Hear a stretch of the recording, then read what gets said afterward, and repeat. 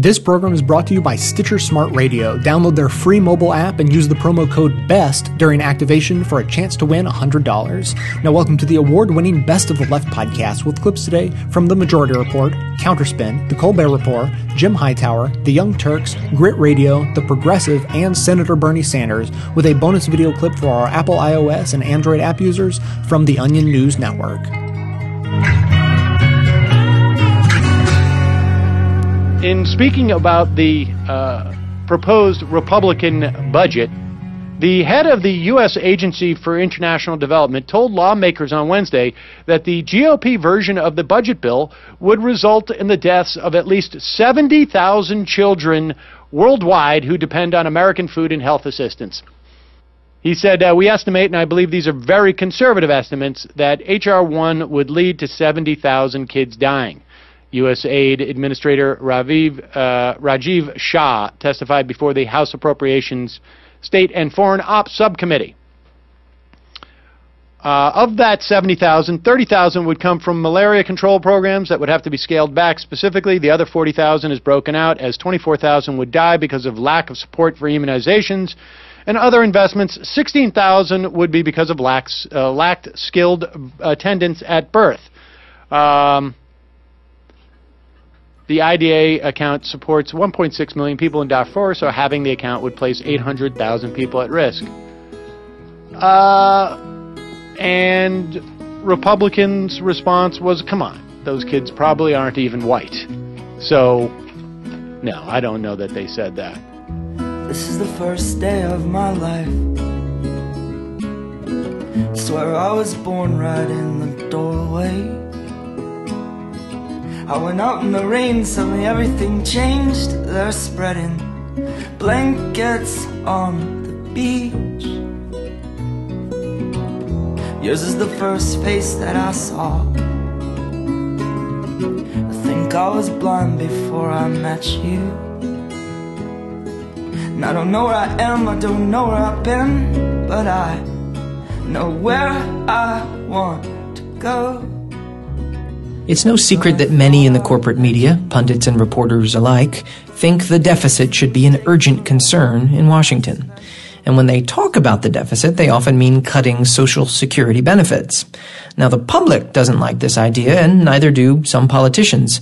So what is a Social Security cutting reporter to do? Well, you can make up a story that says politicians are starting to see things your way. That's what the Washington Post's Lori Montgomery did on March 25th. Under the headline, Democrats Splinter Over Strategy for Reducing Deficit, Montgomery claimed that, quote, Democrats are sharply divided over whether to tackle popular but increasingly expensive safety net programs for the elderly, particularly Social Security, close quote. Now, that would be a pretty important development. So who are these sharply divided, splintering Democrats? Montgomery names a few Democratic lawmakers, but they're pledging to leave Social Security alone. She alludes to House Democrats who say the same thing. Then she cites a right-leaning Democratic think tank called Third Way, who argue that some Social Security cuts are necessary. This is not surprising given the group's politics, and also not evidence that would support the point of her story. In fact, there's nothing here to support the premise of the article, but it had legs nonetheless. Post columnist Ezra Klein wrote a follow-up arguing that Democrats shouldn't be sharply divided on cutting Social Security. It would have been better to point out that this divide doesn't appear to exist. Board up the west side, it feels like it's coming round. Batten down the east side, it feels like it's coming, it feels like it's coming down. To this day, don't speak, breathing deep. He's so sick of frantic, I can't understand it. Hold fast, this won't last. His long suffering is what takes time. Find your great divide. You might hesitate, but I don't recommend it. My guest tonight is the chairman of the Council of Economic Advisors for the Obama administration. I assume he's here to beg me for a loan.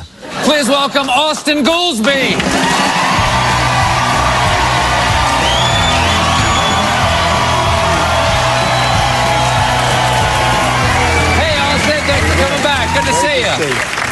right, sir, I'm gonna say something right now that I don't normally say to my guests. I don't like how this is already beginning. Okay, yes? I'm gonna let you get a word in edgewise, because I'd love to hear you explain how on Monday we hit the magical, deadly debt ceiling date, and yet we're all still here. The Earth didn't swallow the United States like you predicted, okay? No, Isn't wait a your minute, boogeyman dead? No. Isn't your boogeyman dead? If they cut off the water to your house, Yes. the fact that there are a few gallons in the toilet that you can drink is not going to save you. You got to get the water started back again. And the fact that we First hit of all, the debt remind me never to ceiling- have a drink at your house. Look, the fact that we hit the debt ceiling, Yeah, but we hit it, have baby. emergency measures that we can rely on until those measures run out. So we're stretching it right now. We're stretching it. And So this- what the America's living Secretary on said hamburger helpers, what you're August saying. 2nd. And look, at best, it's whatever's in the pantry. And so the Secretary of the Treasury said, we're going to get to the technical debt ceiling. There are other things we can do to around the beginning of August. Okay. And then that's All right. that's okay, a problem. but let me just, I'll bite on your hypothetical crisis. Okay? Okay. What, so, or to put it in a simpler way, so what? What happens? I hear a lot of doom crying. Okay, Austin, treat me like I'm an idiot. What's the worst I would that never do happens that. if we hit the debt ceiling? Look, if you hit the debt ceiling and the U.S. government defaulted, it would either default on treasuries, the interest rate would explode, banks would collapse, people would be screaming in the streets, or they default on Social Security. Senior citizens around the country are not receiving their checks. We default on the military. We don't pay the military bills, or we default on Medicare. All of these are bad. We don't want to get anywhere near this. This is not where we want to be. Okay, so what's let's the focus worst on the case budget. scenario?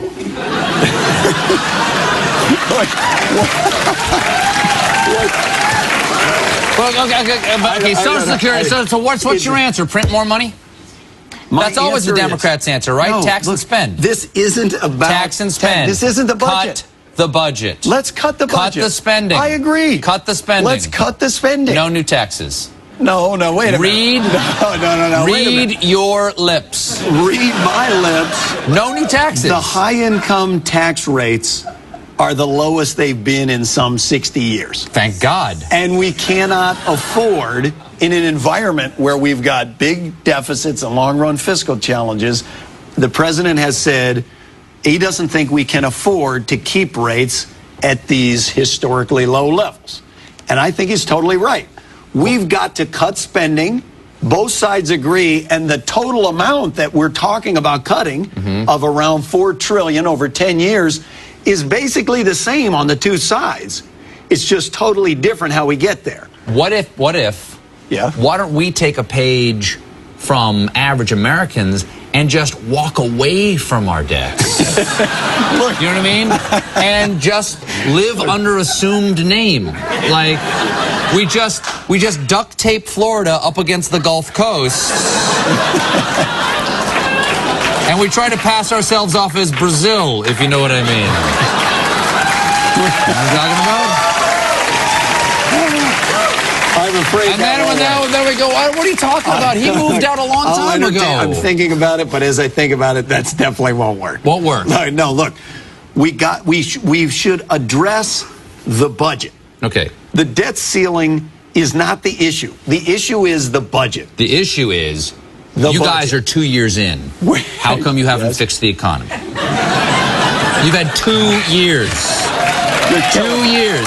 I'm killing you. I'm killing you. 9% unemployment. I agree. Where are the jobs? How come you haven't fixed it yet? 5 words or less. Do numbers count as words? No. Okay. 2.1 million jobs added last 14 months. Okay? Last That's 14 months. In the last 14 months. Last Yes. 14 months. Added. 14 didn't count. Okay. 2 point, how many? Jobs. 2.1. 2.1 million. Okay. We start. So you went from like 9.7 to what? Where'd you start? Way down here, 1929. If you started down there, why don't you just keep digging all the way to China and get more money? No, look, we address the budget. That's what we must do. Let's cut spending. Let's return to tax revenues from high-income people that are more like the historic norms. If Guys, we do a balanced plan... Excuse me. He's talking about guys like me. I don't think they realize you're talking about raising my taxes. But what I'm saying is just let your rates go back to what they were under Bill Clinton. You take some cuts on a balanced plan, some discretionary, some entitlements, defense, revenues. You save interest costs. How long have you been working on these budgetary problems? A long time. How many years? In the administration, we came in January of 2009. Okay. Previous to that, Yeah. studying it as an academic for 14 years. So like 16 years now. Something like that. Okay. We've been talking about it for 6 minutes, and I can barely feel my toes. Austin, thank you so much for joining me.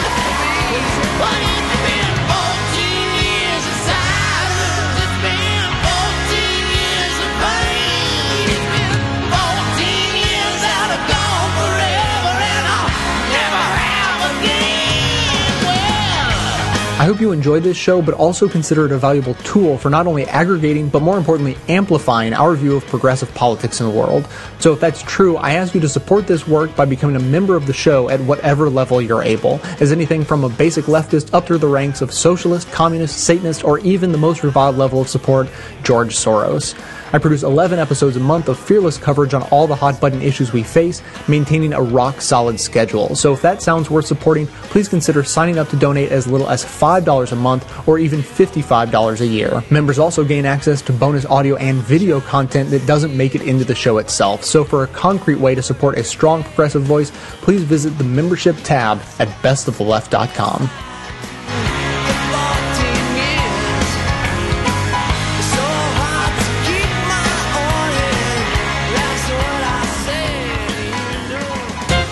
Here's the hot new phrase in Washington, shared sacrifice. Sounds nice, but it's really just code for gouging the middle class and the poor. Republican budget whackers use the phrase like a war cry as they slash Medicare, education, and every other public program they hate. President Obama, too, has taken to uttering the phrase as he surrenders to the contrived wisdom in Washington that every American must give up even essential governmental benefits in order to balance the budget. But guess who's not sharing? The corporate powers, which use their lobbyists, lawyers, campaign cash, tax havens, and other tools to avoid giving up anything in the call for national sacrifice. For example, while hundreds of thousands of school teachers are being dumped and our school children shortchanged in sacrifice to the deficit gods, it was recently revealed that General Electric is a sacrifice-free corporation. With almost 1,000 tax lawyers and other specialists in its tax department, this infamous polluter and job cutter has paid exactly zero in income taxes since 2006, despite raking in $26 billion in profits. Indeed, its army of sacrifice avoiders produced a $4 billion tax refund for GE in those 5 years. Meanwhile, it continues to be rewarded with billions of dollars a year in government contracts. In a concise report titled The Artful Dodgers, a watchdog group named Public Campaign uncovers the flagrant tax avoidance scams of a dozen hugely profitable corporations, including oil giants and bailed-out banks, as well as such outfits as FedEx and Carnival Cruise Lines. This is Jim Hightower saying, when your local, state, and national politicos mouth platitudes about sacrificing for the national good, tell them to start at the top. To download the Artful Dodgers report, go to publiccampaign.org. It all keeps adding up. I think I'm cracking up. Am I just paranoid? Am I just up?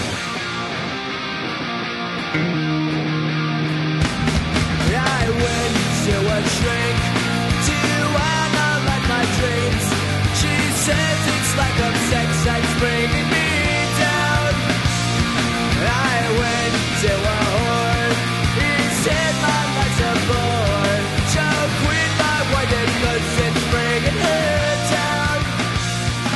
And finally, New York Times business reporter Andrew Ross Sorkin wrote an article on May 15th that tried to advance the argument that $250,000 actually isn't that much money to make in a year.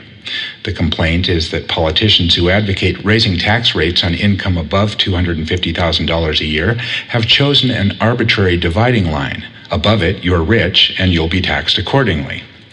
Articles like this are annoying. We're being asked to listen to wealthy people complain that they're not that wealthy once you factor in the private school tuition and the mortgage on the big house. But they're often also misleading, especially when it comes to how much wealthy people pay in taxes. Ross Sorkin mentions a Manhattan father of two with a household income of $262,000 per year who sees his tax bill potentially going up and says, quote, "I don't understand why people like us are lumped in with millionaires and billionaires," close quote. As economist Dean Baker pointed out, if you understand marginal tax rates, you should know that someone making slightly more than $250,000 per year would pay a higher rate only on the income above that amount, which in the case of the Manhattan father would mean a few $100s at most in extra taxes. The article goes on to discuss tax policy and budget deficits, with Ross Sorkin making this point. Quote, "Much of the income of the country's wealthiest people comes from investments, which is taxed at the long-term capital gains rate of just 15%. So far, neither Democrats nor Republicans dare talk about raising the long-term capital gains tax out of fear that it would reduce crucial investments that could produce jobs," close quote. No one talks about raising capital gains tax rates? The Congressional Progressive Caucus's blueprint, the People's Budget, offers an array of options for raising revenues, including eliminating preferentially low rates on long-term capital gains. So someone is talking about it after all. Part of Ross Sorkin's point is that more tax brackets would help clarify the difference between earning a mere $250,000 or, say, many millions of dollars. A fine idea, and also part of the people's budget. If reporters gave it more attention, they might discover that some of the answers they pretend to seek are staring them in the face.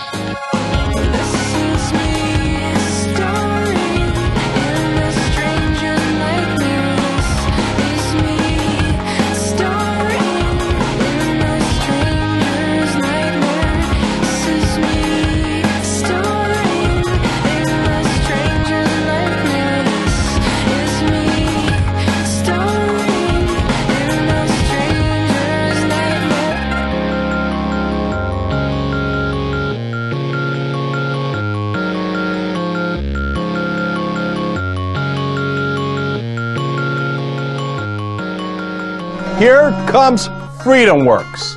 They are on the counterattack to support the Ryan Medicare plan. They are holding meetings with congressional staffers. They're holding meetings later in June with people who are going to go do grassroots work across the country, who are going to start yelling at those August town halls. They're doing a counterattack. It's coming, okay? Now, let me give you a preview of what's to come. First of all, they're going to double down and say, are you kidding me? We're the ones saving Medicare. I love these guys.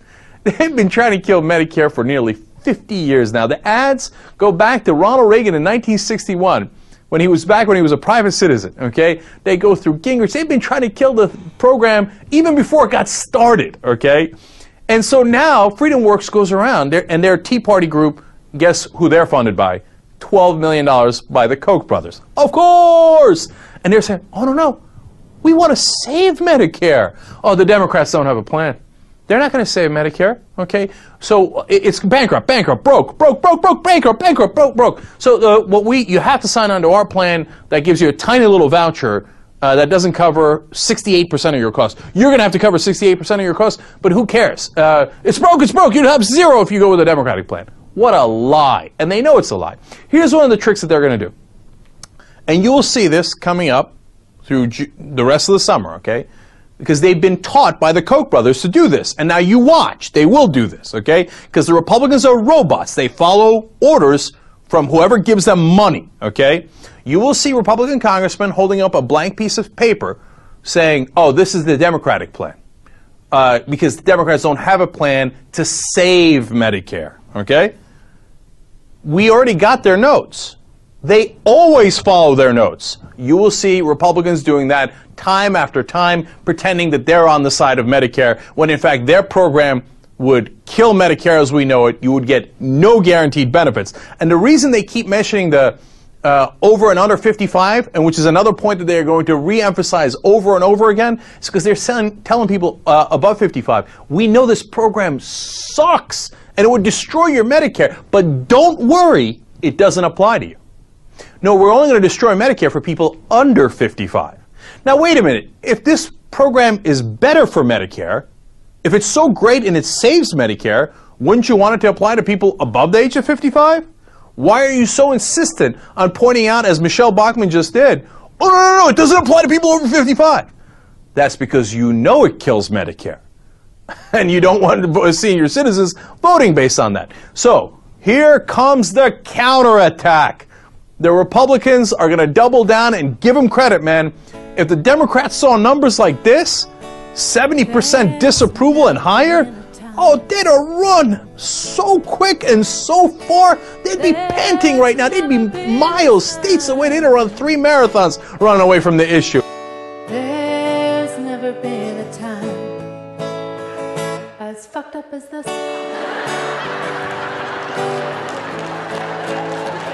As fucked up as this.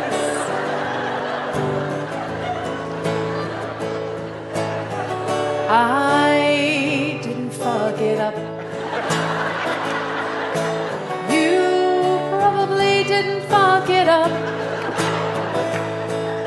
But they, whoever they are, they fucked it up. Now it's fucked up.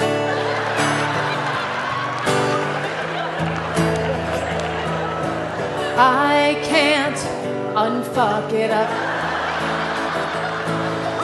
You probably can't unfuck it up.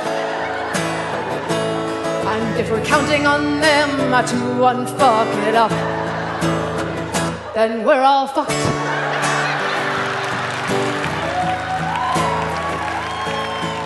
Talk about Chuck Faraday, Health and Human Services Secretary Kathleen Sebelius, calling out the Republicans' plan to deal with Medicare and taking scare tactics to a new level. I want you to listen to what she said. Actually, read what she said.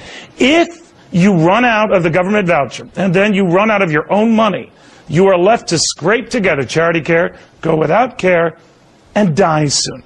The Democrats continue to use these scare tactics, and it's at a point where I find it I'm very resentful of it. Well, if you're going to say we're not going to cut entitlements, that's like saying we're going to go bankrupt as a nation. Talk about scare tactics. Well, we know that the Republican leadership has apparently already punted on the Ryan plan's attempt to dismantle Medicare, but some Democrats are going in the opposite direction, with legislation introduced today in both the Senate and the House to extend Medicare to all. The American Health Security for All Act. Joining us to explain what's in it and why he's not scared, the Senate bill's sponsor, independent from Vermont and regular Grit TV commentator, Bernie Sanders. Senator Sanders, welcome back. These scare tactics are not working on you. Don't you hear what's being said? If we don't scale back, we are going to die, I think, and, well, bankrupt the nation. Well, let me tell you what is happening. This is not a scare tactic. This is a fact. This year, according to a study at Harvard University, we're going to lose about 45,000 Americans. They're going to die because they don't get to a doctor when they should. Millions of people are going to be suffering unnecessarily because they don't have health insurance and they don't have access to primary health care. My view, and my view has been this for many, many years, is that the United States of America has got to join the rest of the industrialized world and guarantee health care to every man, woman, and child as a right and not a privilege. And Laura, here is what is interesting. At a time when we have 50 million Americans who have no health insurance, many more who are underinsured, we end up spending almost twice as much per capita on health care as do any other nation. And on top of all that, our health care outcomes in terms of life expectancy, in terms of infant mortality, and other indices are lower than many other countries. We've got a dysfunctional system, and it's dysfunctional because the goal of private insurance companies is not to provide health care to all people in a cost-effective way. It's to make as much money as they possibly can. So we end up spending about 30 cents of every dollar on administration, bureaucracy, and profiteering rather than on delivering health care. And how much do they make? Oh, insurance companies do very, very well. Drug companies end up charging us the highest rates of any country on earth. They sell the same product in the United States, in some cases, for twice as much as they will in Europe or in Canada. Private insurance companies distort health care because keeping people healthy, disease prevention, primary health care access is not a way you make a whole lot of money. So we have a system today that is in many ways dysfunctional, extremely wasteful, extremely expensive, and a Medicare for all system administered at the statewide level could provide health care to all people in a much more cost-effective way. So talk to us about how this would work, the American Healthcare Security for All Act. As you just said, it's a federal program administered at the state level. Explain that for me. Well, what you have is you have federal standards, but you're giving flexibility to states with the understanding that a small rural state like Vermont is different than a state like New York State or California. So you're going to give people flexibility. But the program, importantly, is administered at the state. And why that is so important, I think, is that people have more access to their state legislature about what should be covered, what should not be covered. And they can get into that process much more effectively at the state level than they can at the national level. So how does it work for people?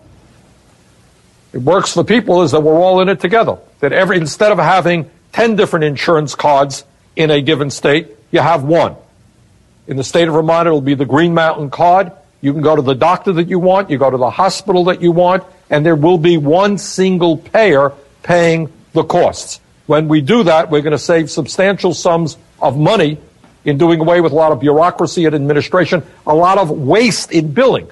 We spend billions of dollars a year as a nation arguing about whether we're covered or we're not covered. When you are covered and your health care dollar goes into health care, you save a whole lot of money. And how about costs? I mean, we may save, but in terms of the costs themselves, do they actually come down? And how? They sure do. Well, you know, different studies may show different conclusions, but the bottom line is certainly in terms of per capita expenditure, costs go way, way down because you do away with a whole lot of bureaucracy inherent in a multi-private insurance company system. So the savings are enormous. They will be enormous in Vermont. We have seen in Taiwan, for example, which moved from an American-type system to a single-payer system.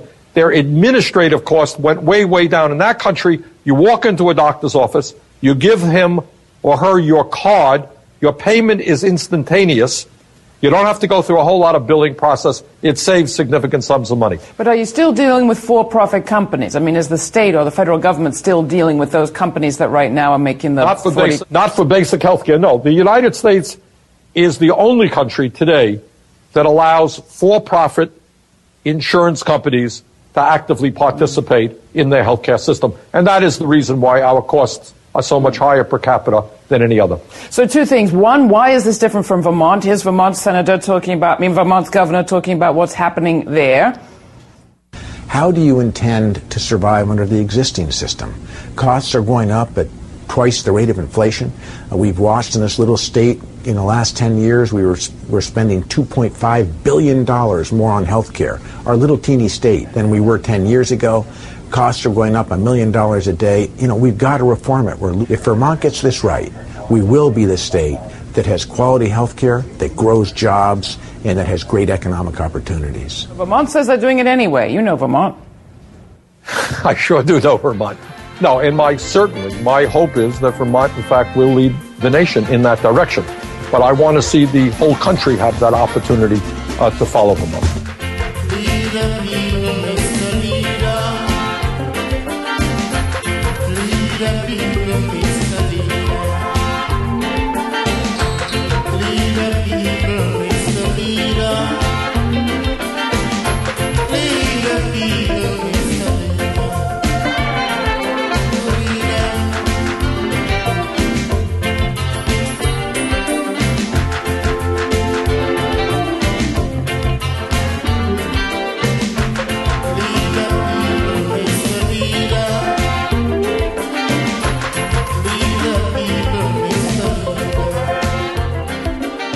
Republicans who insisted last year that the richest Americans should keep getting those Bush tax cuts worth tens of billions of dollars a year are now literally trying to take food out of the mouths of poor children, even though the food would cost a mere fraction of those tax breaks.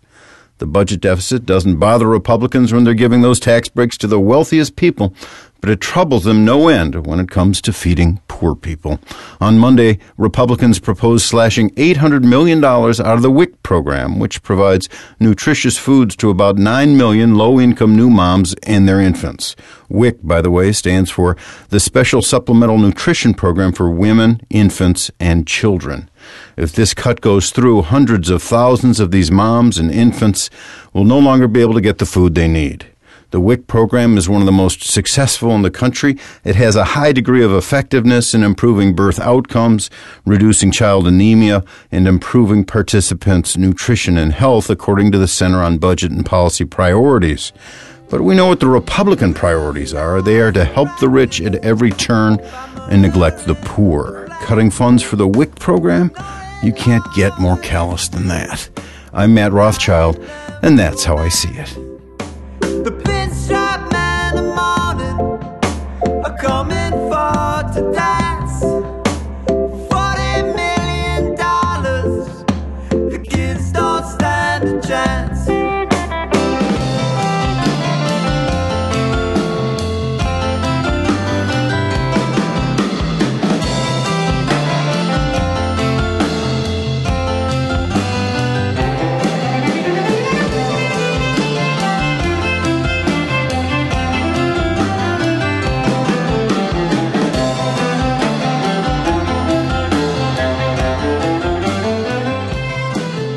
New York Times business reporter Andrew Ross Sorkin is becoming something of a star. His book, Too Big to Fail, was turned into an HBO movie last week. But Sorkin's critics have long said that he's too cozy with the Wall Street powers that he covers. Some of those critics are actually other Times reporters. A New York Magazine article explained that several sources at the paper have likened Sorkin to disgraced WMD reporter Judith Miller. But Sorkin's a star, and it's not hard to see why. He was on NBC's Meet the Press on May 22nd as part of a roundtable discussion that followed an appearance by Republican Paul Ryan. Here's how Sorkin discussed Ryan's budget plan. I got an email while the show was going on, while Ryan was just speaking, and even though the Medicare plan may be unpopular, the view by a Wall Street CEO was, this guy at least is proposing something. I think they like the idea of leadership. They want to get behind that. So Wall Street CEOs like a plan that gives them tax cuts and makes seniors pay more for health care. That's a shocker. It makes you wonder what other surprises are lurking in his email. Perhaps someone from the Congressional Progressive Caucus should email Sorkin about their People's Budget Plan. In a May 15th piece about the budget debate, Sorkin wrote that no one is talking about raising capital gains taxes. Actually, the People's Budget does just that. But Sorkin's Wall Street CEO sources probably aren't sending him emails praising that kind of leadership.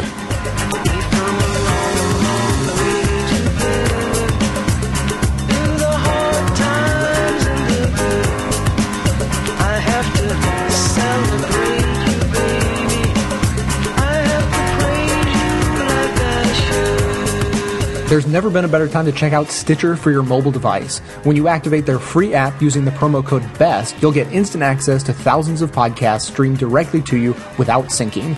You'll be entered automatically to win $100, and you'll help support Best of the Left at no cost to you.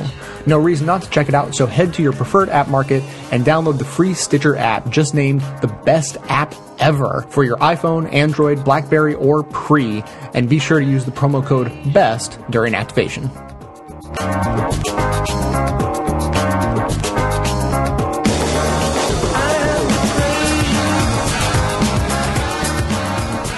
Congressman Jim McDermott and I are very pleased that you're here today. And we're very pleased to be joined with Arlene Baker Holt of the AFL-CIO, Gene Ross of the National Nurses United, and Matt Biggs of the International Federation of Professional and Technical Engineers, and many other labor representatives to talk about the need for real health care reform in this country. And what Congressman McDermott and I and organized labor are saying is enough is enough. Now is the time for the United States of America to join the rest of the industrialized world and say that health care is a right of all people, not a privilege for the few.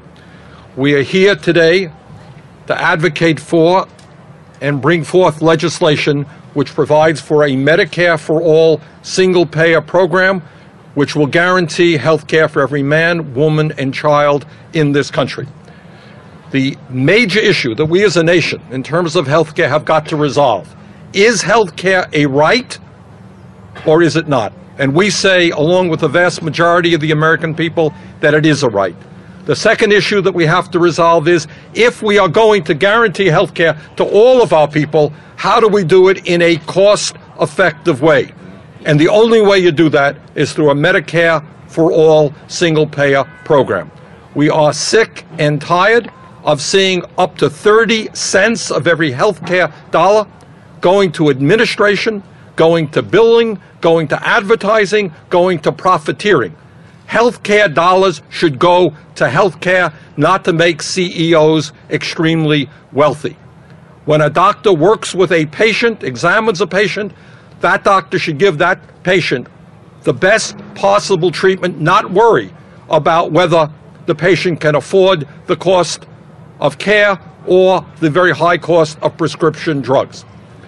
So what today is about is saying that health care is a right, and we're going to go forward in that direction. I would point out that as someone who supported the health care reform bill of last year, that after health care reform is passed, after it is implemented, we are still going to be looking at 23 million Americans without any health insurance at all. After health care reform is passed, we are going to continue to see the cost of health care soaring for businesses and for working people as well.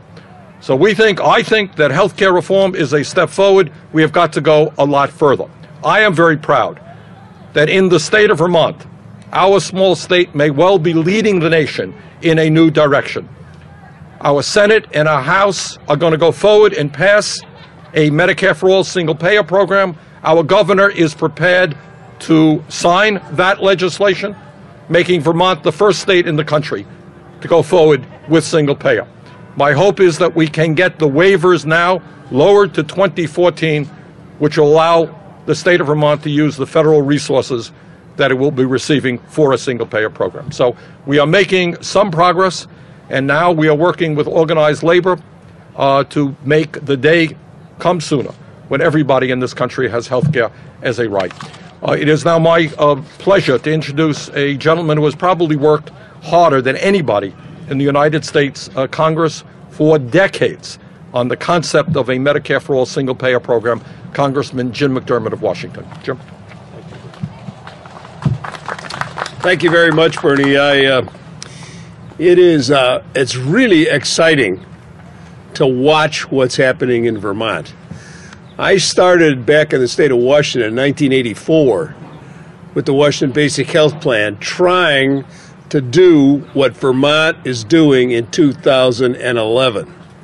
So there have been a lot of steps along the way trying to make this all happen. I'm a supporter of the Affordable Care Act. It's a start, but it has in it the provision for waivers to states to run their own system, which is basically what the bill that I've been introducing and Bernie's been introducing for the last 20 years has been a single-payer system state by state.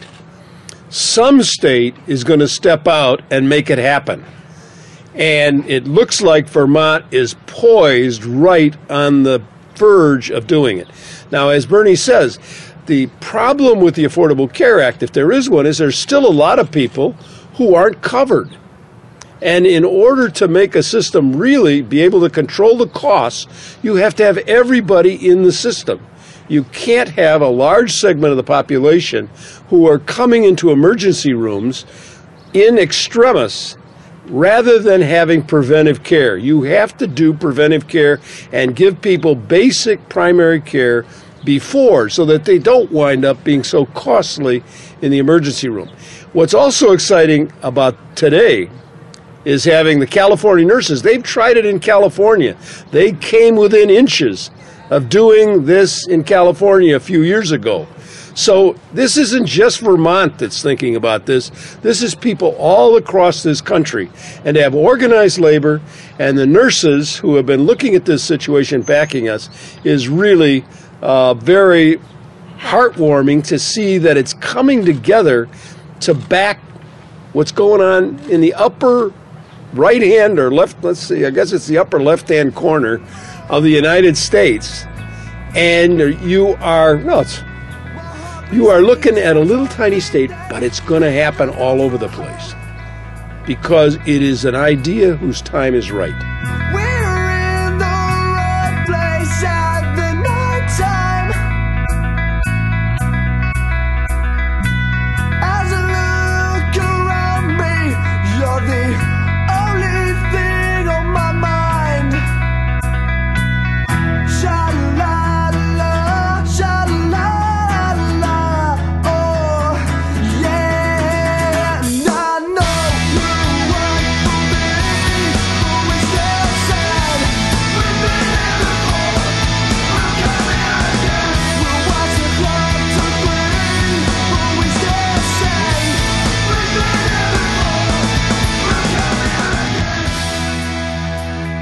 In the 26th district in New York, Kathy Hochul, the Democrat, has defeated Jane Corwin.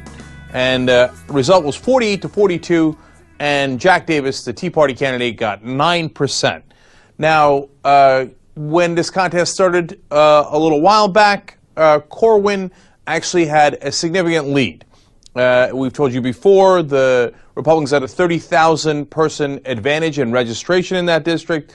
They've only lost that seat 3 times to the Democrats since the Civil War.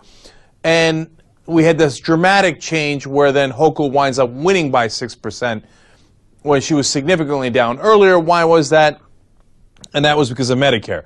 By the way, Jack Davis, the Tea Party guy, was in the race the entire time. In fact, he was getting much higher percentages earlier. So it can't be just that there was a Tea Party guy in the race. Otherwise, Corwin would have been losing from the beginning, but she wasn't. She was winning in the beginning. And what it was Medicare, no question about it. Hochul hit her, and she hit her hard on the fact that Corwin says she would have supported the Paul Ryan plan. But at the very end of the week, she was in a panic, because she's like, you know what? I think Hochul actually wants to cut Medicare. And in fact, did I say I support the Ryan plan? No, not so much. I love Medicare. I want to protect it, and I don't want to cut it in any way. So we had massive flip-flopping. We had panic. And in the end, what we suspected was going to happen happened. The Democrat won. Now, yesterday, as I told you about this, I made a prediction about what the Republicans would say about it as an excuse for why they lost the race, so that it didn't have anything to do with Medicare. Let's show you that prediction. Clip 7. One of the videos today was about how if you go against this, you're not a Republican. How do you backpedal from that? JR, you're right. And here, fun Young Turks prediction. The way they excuse this and rationalize this, the Rush Limbaughs and the Sean Hannitys of the world, is that they will say, oh, no, this had nothing to do with Medicare. It's a Tea Party guy split the vote. But he wasn't really a Tea Party guy. He was actually a Democratic guy disguising himself as a Republican guy. Oh, my and God. It was Democratic dirty tricks that cost him this election. Now, you watch. You watch. Well, you're going to watch right now. That was yesterday. These are clips from today. Here's Paul Ryan making that exact excuse. Clip 8. What's your response to the events and the attacks? 2 things I would say. First of all, when a Democrat runs as a third-party Tea Party candidate, spends a couple $1 million, it's going to have an effect. Are you saying that the loss of this seat is because of the demagoguing of this issue and not exactly what you're proposing? Actually, I would think, well, yes, but mostly I think when you have a Democrat run as a Tea Party and spend over $2 million, making it a 3-way race, that's going to hurt the Republican a lot. Now, what was the 2 parts I told you yesterday?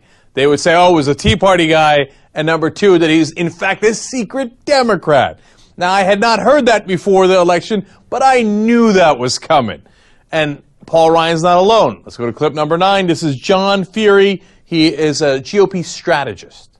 The Republicans have to call out people who masquerade as Tea Party guys and then spend a couple $1 million in the primary and then are able to take 12% of the vote. I mean, if Davis is not in the race, the Republicans win fairly handily. Right. No, it wasn't Medicare. It wasn't Medicare at all. It was that guy, and he's not even Tea Party. He's a Democrat. I heard he once voted for a Democrat. And he once campaigned as a Democrat. No, it was him. It was him. It wasn't us. Medicare, our efforts to cut it is awesome. They're not alone. Here comes Pete Sessions. Man, they're amazing with their talking points. They must get him at, 5, 6 in the morning, and then they all rush out on TV and talk to the press and say the same exact thing. And as I showed you from yesterday, you can tell what's coming. Here's Pete Sessions. He's a Republican from Texas, congressman. Republican Jane Corwin ran a hard-fought campaign against 2 well-funded Democrats, including one masquerading under the Tea Party name. I think I've earned this one. Go ahead. You tell me what I told you. Okay? They've always got an excuse for everything. But you know what? It doesn't matter. I hope that they use that excuse. Don't learn anything from this. Try to run on the idea of cutting Medicare all across the country. See how that turns out for you. It was a Tea Party guy, but he was actually a Democrat. You're totally right. Have at it, Hoss. The whole 2012 campaign you should run on, we cut Medicare. We're Republicans. Let's see how that turns out for you. By the way, there's one group that is not in favor of that strategy and that is in a panic. That's Karl Rove's American Crossroads. They said today, it doesn't appear 2012 is going to be like 2010. The Democrats are going to be a lot more competitive, and there's a lot to learn from this race in the 26th district. Well, we might not like Karl Rove, but he does know what he's talking about in politics often, and he does in this case. Let's hope the rest of the Republican Party does not listen to him.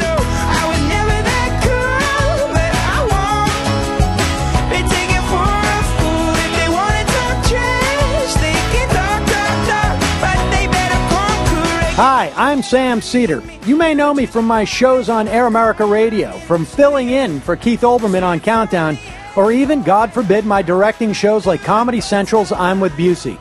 If not, you should really get to know me. Not personally, of course. I think we'd both find that uncomfortable.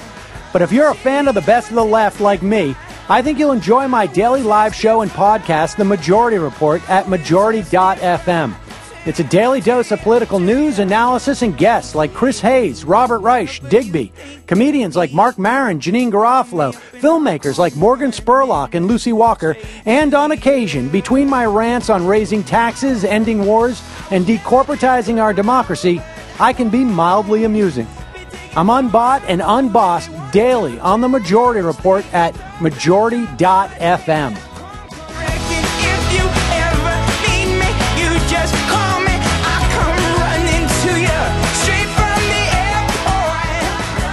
First off, let me start by saying this, that the Harry Reid finally brought the Paul Ryan budget, Medicare-destroying budget, to a vote in the Senate. They knew this was going to lose, but they basically want to put everybody on record. People call it theater. I got news for you. That's what politics is. And there's nothing theatrical about this whatsoever. If I'm a voter and I go into the booth, it's a very specific... could be one of the biggest questions I have. Do you want to destroy Medicare or not? And so I'm glad this isn't about theater. This is about democracy as far as I'm concerned. They knew it was going to lose. So what? So what? Can you either one of you guys tell me right now which Republican voted against this plan? Without looking at it? Wait, I think I know. Did you look? I did not look just now. I did. Previously. Right, but my point is, I wouldn't have guessed. I knew Scott Brown wasn't going to vote for it. Olympia Snowe, Susan Collins voted against it. Lisa Murkowski of Alaska, and Rand Paul of Kentucky because it didn't go far enough in destroying everything.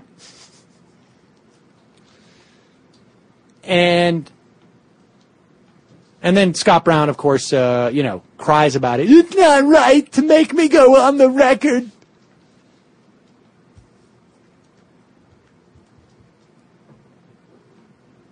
And let me make something clear here. All right. I mentioned to you the other day that, and I think I did mention on the member show, that after I did Radigan the other day, hosted by Matt Miller,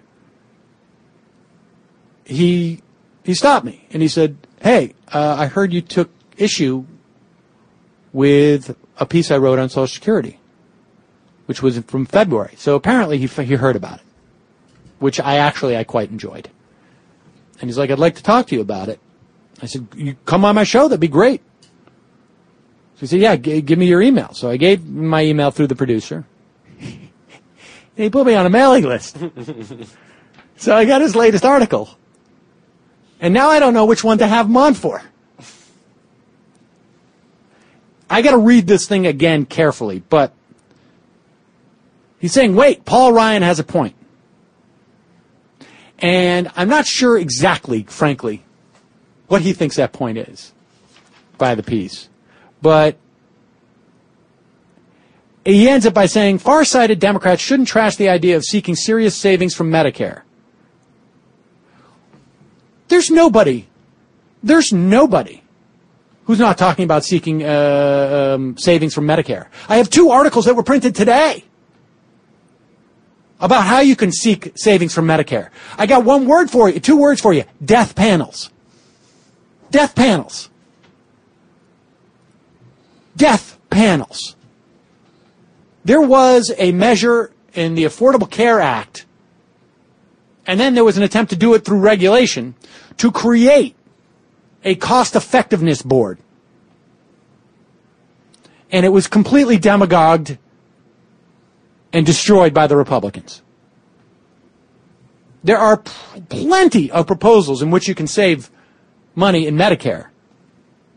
But that savings in Medicare, understand, Medicare runs exactly as efficiently as possible.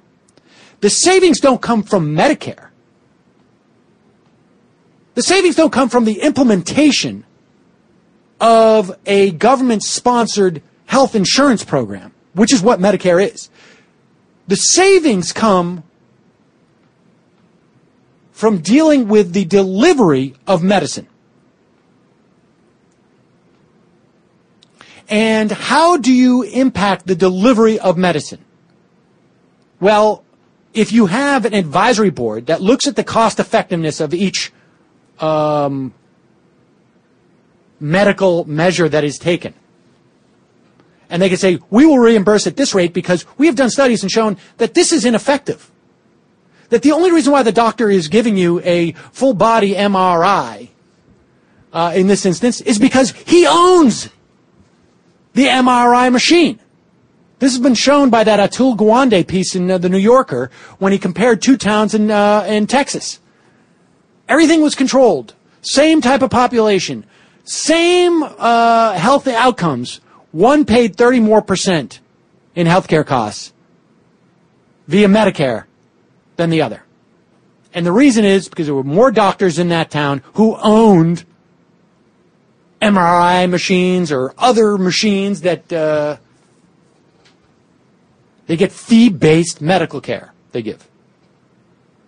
And so that's not Paul Ryan's point. And Matt Miller outlines it. Paul Ryan's plan to reduce Medicare costs is to make not a board of 12 or 20 experts at determining cost effectiveness, getting studies, looking at the statistics, and finding out which medical procedure is effective and which is not, which is a waste of time, which is not, which is a doctor basically, I've got a hammer, so everything's a nail. No, Paul Ryan's plan is give seniors 1/3 the amount that they need to pay for their health care. Let them choose. Because we know that everyone who hits the age of 65 knows exactly what's best for them from a doctor's care.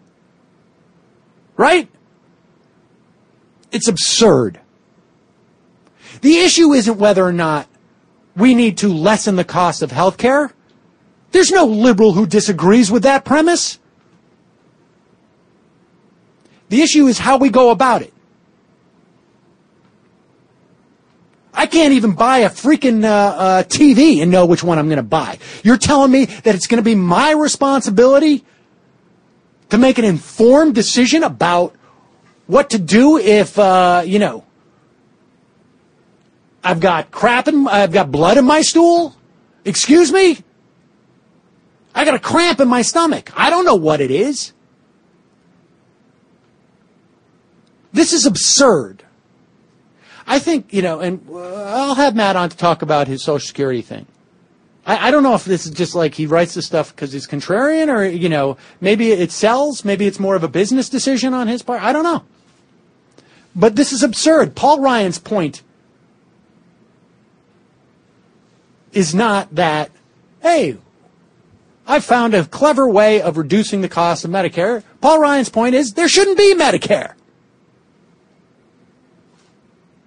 Because if there was any intellectual honesty about how to cut costs for Medicare, it would be the same argument as to how to cut costs in for private insurance, which is we need to restructure the way healthcare is delivered. And we don't have the apparatus to do that in the private sector. We do have the apparatus to do it in Medicare. And that is to have a cost effectiveness board that really looks at this stuff. But then you're going to hear the entire Republican Party take their talking points from Sarah Palin on Facebook. Right here, Ezra Klein.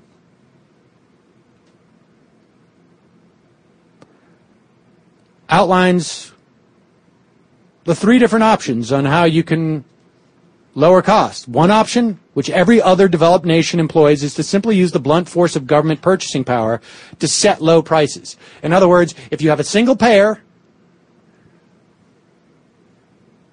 or if you're providing prescription, Medicare D prescription coverage, and you have the ability to buy a bucket load of this stuff, price drops. We don't do that in this country. Because that's contrary to the market. Although it isn't contrary to the market if I was in the private industry. If I was buying 5,000 reams of paper, it would be much cheaper than what I buy now. The Ryan plan is another option, which is to basically just say, like, we're going to price people out of care. Just not going to give them enough money to buy a lot of health insurance, health care, and so maybe the price will come down. They'll die or live in pain.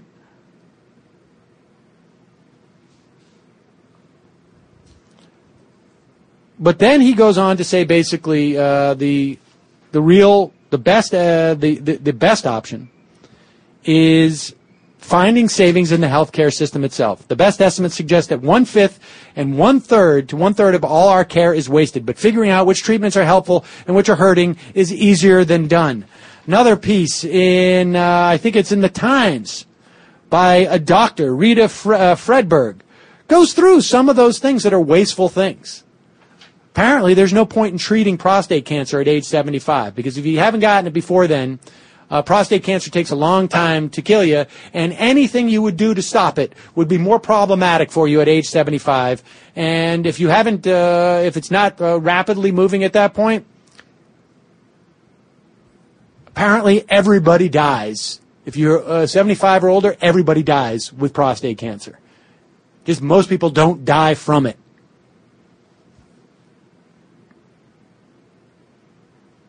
And so, yes, she concludes, we need a task force recommendation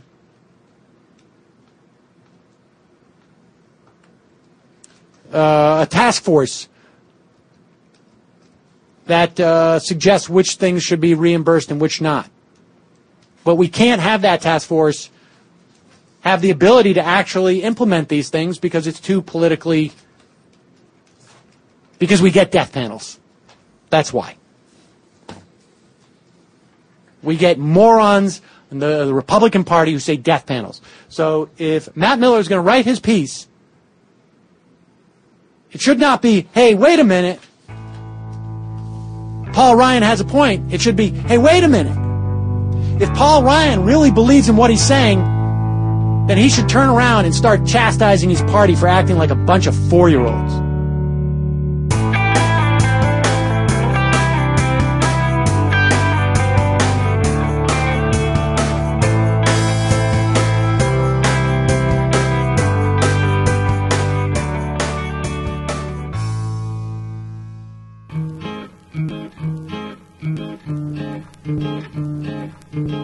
Hi, Jay. My name is Raven, and I'm calling from Louisville, Kentucky. I just wanted to say I work in a correctional facility, and I just finished listening to your podcast about the police state in the United States. The one thing I don't think that was really touched on all that much in the podcast, I think, is the inherent racism in the correctional facilities. In the correctional settings, minorities, especially in Kentucky, we're running about a 13-14% African American population, I believe. And yet, being in the facility that I'm in, that is about 70% of our people who are incarcerated. And also what's not being brought up is who's being incarcerated for what crimes. People get incarcerated a lot of times for petty drug stuff, and these people need treatment. They don't necessarily need incarceration, and especially some of these long prison sentences that are getting handed out. So I was just wanting to say I think that's something that's kind of overlooked with the problems of the police state in this country. Also, I think in prisons in general, I think conditions, depending on the facility, are getting better just because of the people who are working there. And a lot of places have started standing up and saying, hey, this is not a humane way to treat a person. And I do want to commend Philadelphia for coming down hard on what they did in that one facility in Pennsylvania, because, people, not everybody who goes to jail or goes to prison is a bad person or does a bad thing. They just make stupid mistakes. And not that saying that people who wind up in prison are angels either, but just that people make bad choices. And, of course, they're in jail, they're in prison to take care of do their sentence, do their time, whatnot. And people should expect humane treatment in the correctional system. Thanks.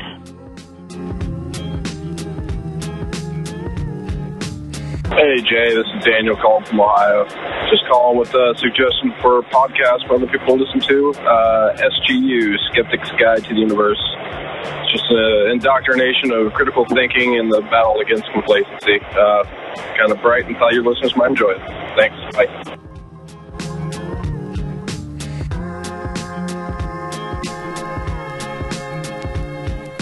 Hi, Jay. This is Vicki from Hawaii. I just wanted to make a quick comment about the money is fungible thing. If people are going to argue about Planned Parenthood's money being used for abortion, then we should also talk about church money that is put in the donation plate being used for political purposes. It's the same thing. The other thing I wanted to bring your attention to is the Democracy Now! Show on May 31st today, where Manuel Zelaya talks about how much influence or how much say that President Obama has in foreign policy, and I would say probably domestic policy as well. It coincides very much with what John Perkins said in the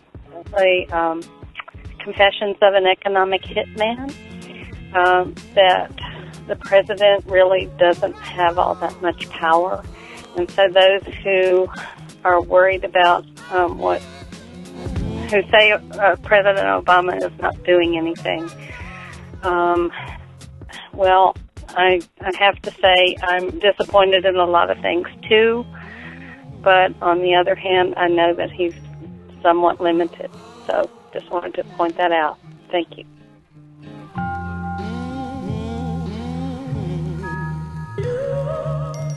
Thanks for listening, everyone, and thanks to all those who called into the voicemail line. If you would like to leave a comment, question, or activist call to action yourself to be played on the show, the number to dial is 206-202-3410. Today, I just want to pretty simply mention that Netroots Nation is coming up. This is a yearly event. It's a big liberal internet activist conference.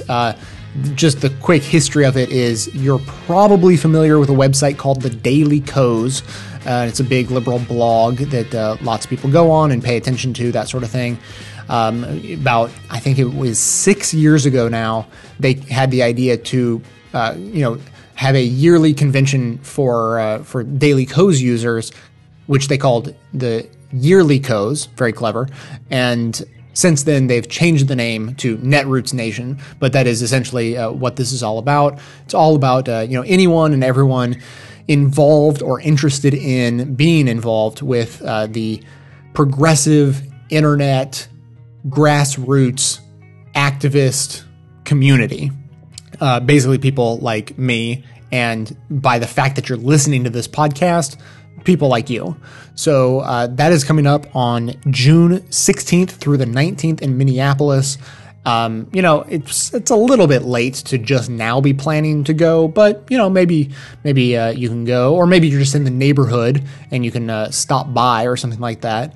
Anyways, I wanted to say that if you have plans to go, if you're going to be there, drop me a line, and because there is an excellent chance that there's going to be a meetup happening, and so details are not even close to being ironed out. But I just wanted to have, if there's a little list of people saying that they're going to be there, then I can just contact you directly when the time comes, when I know kind of what's going on, and we can all meet up. It's looking like it's, besides myself, there will be a few other progressive radio show hosts who you know and love through this show, who will be there. And so we're seeing if we can figure out a way to kind of organize a meetup, get everyone together, and have a good time. So, as I say, of course, everyone should come if you can. If you're already planning on going, then just drop me a line through the website, and I hope to see you there. Now, I've said in the past, and I will almost certainly say in the future, that I should do a better job of thanking the volunteers who do an enormous amount of work to help keep the show going at its current pace. And, they do a lot of kind of what I lovingly refer to as incredibly important grunt work. And so I should do a better job of thanking them. I fail miserably at thanking them as much as I should, but every once in a while I like to correct that trend and say thanks to the volunteers who are helping out the show at this very moment: Mike, Colette, Todd, Joe, Laura, and Lauren, and brand new volunteers who haven't even started yet, but I want to thank you in advance for the fantastic work you certainly will do soon, to Tim and Melanie. So huge thanks to all those volunteers. Like, it boggles my mind sometimes when I see all the work that they do to help make the show possible and realize that I used to do all of it, and I don't know how I had time to sleep before. So so huge thanks to all of you guys for sticking in there with me and doing all that stuff. Just know how important it is and how appreciated you guys are all the time. Now, aside from the volunteers who actually are in the trenches doing the real work that makes the show happen, of course, I have to thank a couple of members who, I was going to say do an equally important job, but to be honest, is a little bit more important, helping out the show financially. So Daniel D. signed up for his Socialist monthly membership back on December 5th of last year and has stuck with the show since then. So thank you very much, Daniel. And Maria T. signed up for a leftist membership on November 20th and went ahead and paid for a full year in advance. So huge thanks to Maria and Daniel and all the members and donors who keep the show going. I couldn't do it without you guys. Of course, everyone can support the show just by telling everyone you know about it. You can stay tuned into the show and help spread the word online by joining up with us on Twitter and Facebook themselves. And for details on the show itself, including links to all the sources and music used in this and every episode, all that information is always posted in the show notes on the blog. So coming to you from far outside the conventional wisdom of Washington, D.C., my name is Jay, and this has been the Best of the Left podcast, coming to you 11 times a month, thanks entirely to the members and donors of the show from bestoftheleft.com. Bye-bye. answer black and white, 'cause you took apart a picture that wasn't right. Pitch burning on a shining sheet, the only maker that you wanna meet. A dying man in a living room, whose shadow paces the floor. He'll take you out